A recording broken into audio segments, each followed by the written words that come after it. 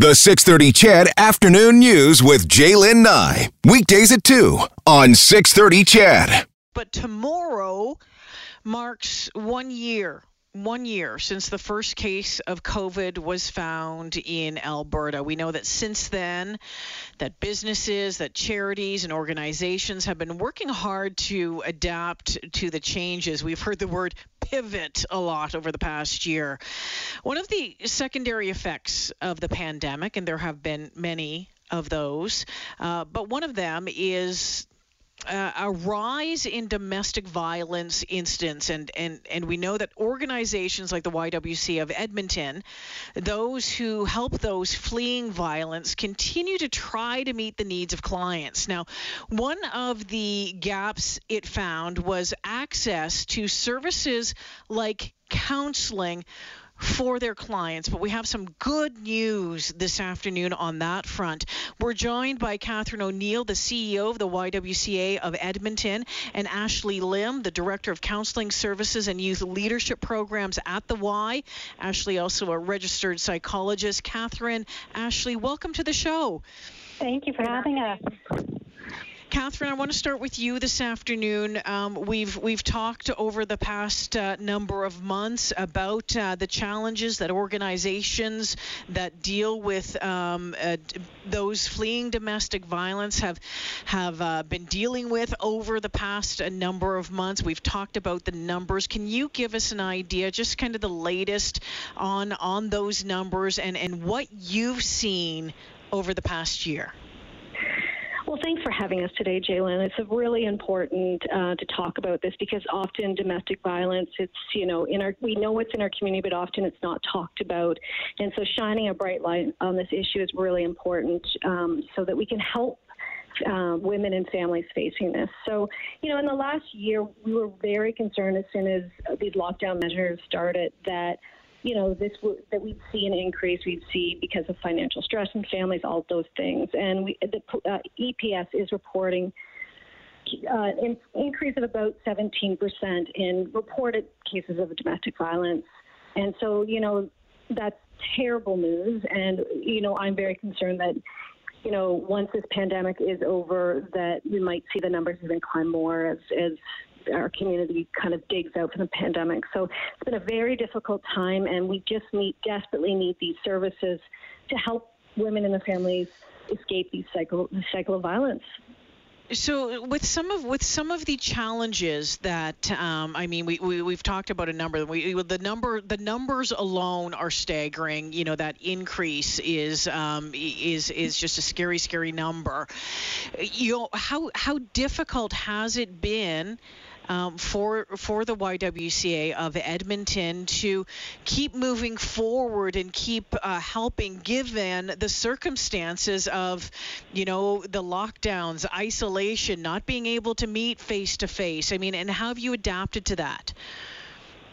Well, right away we moved all of our counseling services to either phone or the internet, and that happened very quickly. And I have to thank Ashley and her team for moving so quickly.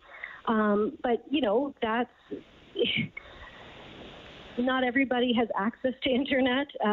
That's a challenge in itself, and so it's just really staying on top of client, making sure that we're reaching out to clients, making sure if they need help, assisting families where we can. We've also we were working with a shelter, Nisa Homes in Edmonton, to offer counseling services right within a women's shelter remotely for now, and then this new support group that's up and running as of this month, this weekly support group, so that women who are escaping domestic violence can come together and be able to, being able to just receive counseling services on a weekly basis. So important that we can provide these services even during the pandemic. Yeah, without a doubt, Catherine. Ashley, tell me about this counseling service opportunity. Tell us about Towards Healing. What is it? How's it going to work? So Towards Healing will be a weekly drop-in group to support women impacted by domestic violence. And this group really came into being as a reflection of the reduced access to services that this pandemic has created. And we wanted to make sure that we can provide an open door to clients who really need that help. And so our intention with this group is that it's going to run year-long. Clients will not have to wait in order to access this service. They can come in and go as they need to, but they'll always know that there is an open door for support at the Y. So we know that the City of Edmonton has helped with funding this through a grant. What would be the cost to the clients? So right now, this is a pay-by-donation group. We will never turn a client that is unable to pay, and all proceeds generated from this group get turned right back into the group. So if there are special events or activities that the group wants to participate in, all those funds will be used directly towards those activities. You know, pay what you can, Ashley. That is a fantastic news, and that's really that really has to lift a weight off some of the clients coming through the doors there, because given everything else that they're dealing with, but trying to figure out how to pay for much needed counseling service, this is just it's really another tool on the way to healing, isn't it? Absolutely. The intent of this group was to reduce as many barriers as possible, and that's, finances, especially in light of the pandemic and all the financial uncertainty, that simply could not be another barrier that we could create. So this group is to reduce those barriers to service. Man, this is really, really good news, Catherine and Ashley. And I want to ask you, I mean, we know it's not one-on-one counseling. It is a group session. When you're looking at a group session, how would that be different from one-on-one? Because, I mean, one person's story is very different from the next person's story. So what will you be focusing on that would be of benefit to all of the clients at the same time? One of my experiences of having run different groups for survivors of domestic violence over the years is that despite their differences in the stories, there's that same common thread that they all experience, and they can learn off of one another. And one of the things that's really great about what we're doing here is that after we do an intake with the participants, we'll be able to kind of direct them to either individual or group counseling, or support them through both types of services, so we can really provide that wraparound support to them. But the idea of the group is that we want to help these women create a network of support, and not just through time-limited groups. We want them to be able to create these networks so that they can continue building and growing them and deepening them through the course of their healing journey. I'm not sure which one of you would like to answer this question, Catherine or Ashley, but I'm wondering about, confidentiality. I mean, some of those things that would be talked about or shared, I mean, might be, as I said, they're pretty difficult, pretty challenging. I mean, is there concern on that front at all? Oh, absolutely. There are always concerns when you're operating a group around the limits of confidentiality and the type of confidentiality that you try to establish within the group. But whenever you run a group, it's always best practice to establish a basic group understanding that this is a group made for the members, and that anything shared in this group needs to stay confidential within this group, and that in order to create that sense of safety, that has to be a key concept that we will establish in our group. Yeah, without a doubt. Catherine, when's the plan for this to get up and running? And gosh, I wish I've said this every time we've had an interview. I wish we didn't have to do these things. I'm sure I'm glad that they're there and that this is being put in place. But so when do we think that some clients are going to be able to access this? Well, the work is already underway, Jaylin. Awesome. So we're already doing intake, and I know that Ashley and her team have been hard at work just building out the program. And again, you mentioned the City of Edmonton. This would have been possible without the financial support from the city, and being able to be so nimble and so quick to kind of address these gaps, during the pandemic has been really heartening to see, because sometimes things don't move very fast when we're in day-to-day pre-pandemic. So being able to do this so quickly has been really heartening.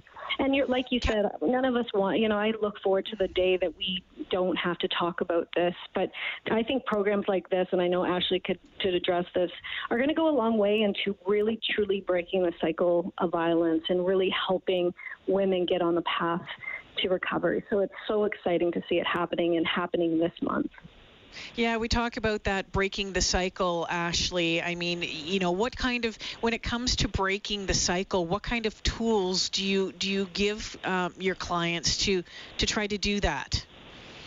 One of the key things that we try to address and support our clients through is defining their situation as, domestic violence. And that's often as a result that, the violence has become normalized in their lives. And when we see them, they define it as unhealthy or, having relationship difficulties. But as we sit and we get to know them and we hear their stories, we see layer upon layer of abuse actually happening and, helping the client, understand what the red flags are, like how is this defined as, a domestic violence situation, and then helping them kind of create those safety plans and how they may, possibly choose to leave, and working with them on just a lot of the basic psychoeducation around what is domestic violence.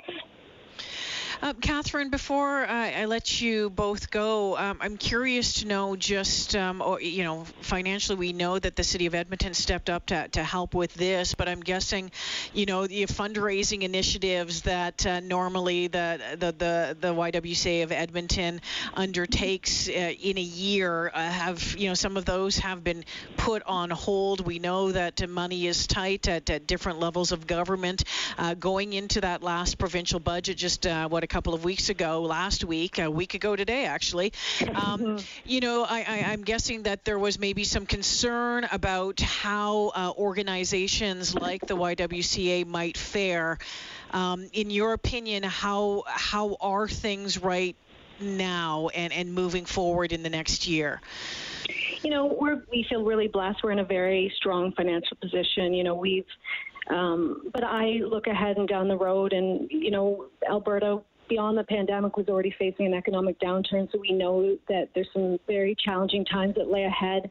And so we're doing as much as we can to make sure that we're out in the community telling our story, showing folks why it's so important to help fund us. So if there are people listening and really want to support the YWCA Edmonton, head to our website and donate.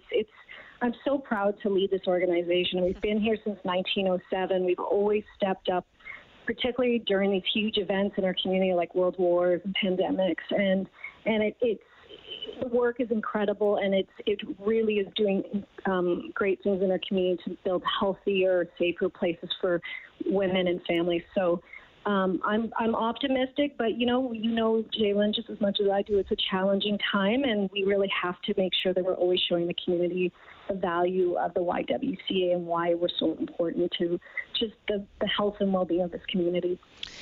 Catherine O'Neill, the CEO of the YWCA of Edmonton, and Ashley Lim, the Director of Counseling Services and Youth Leadership Programs. I want to thank you both for joining me this afternoon.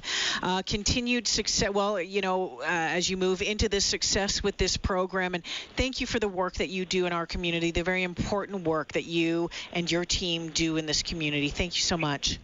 Thank you.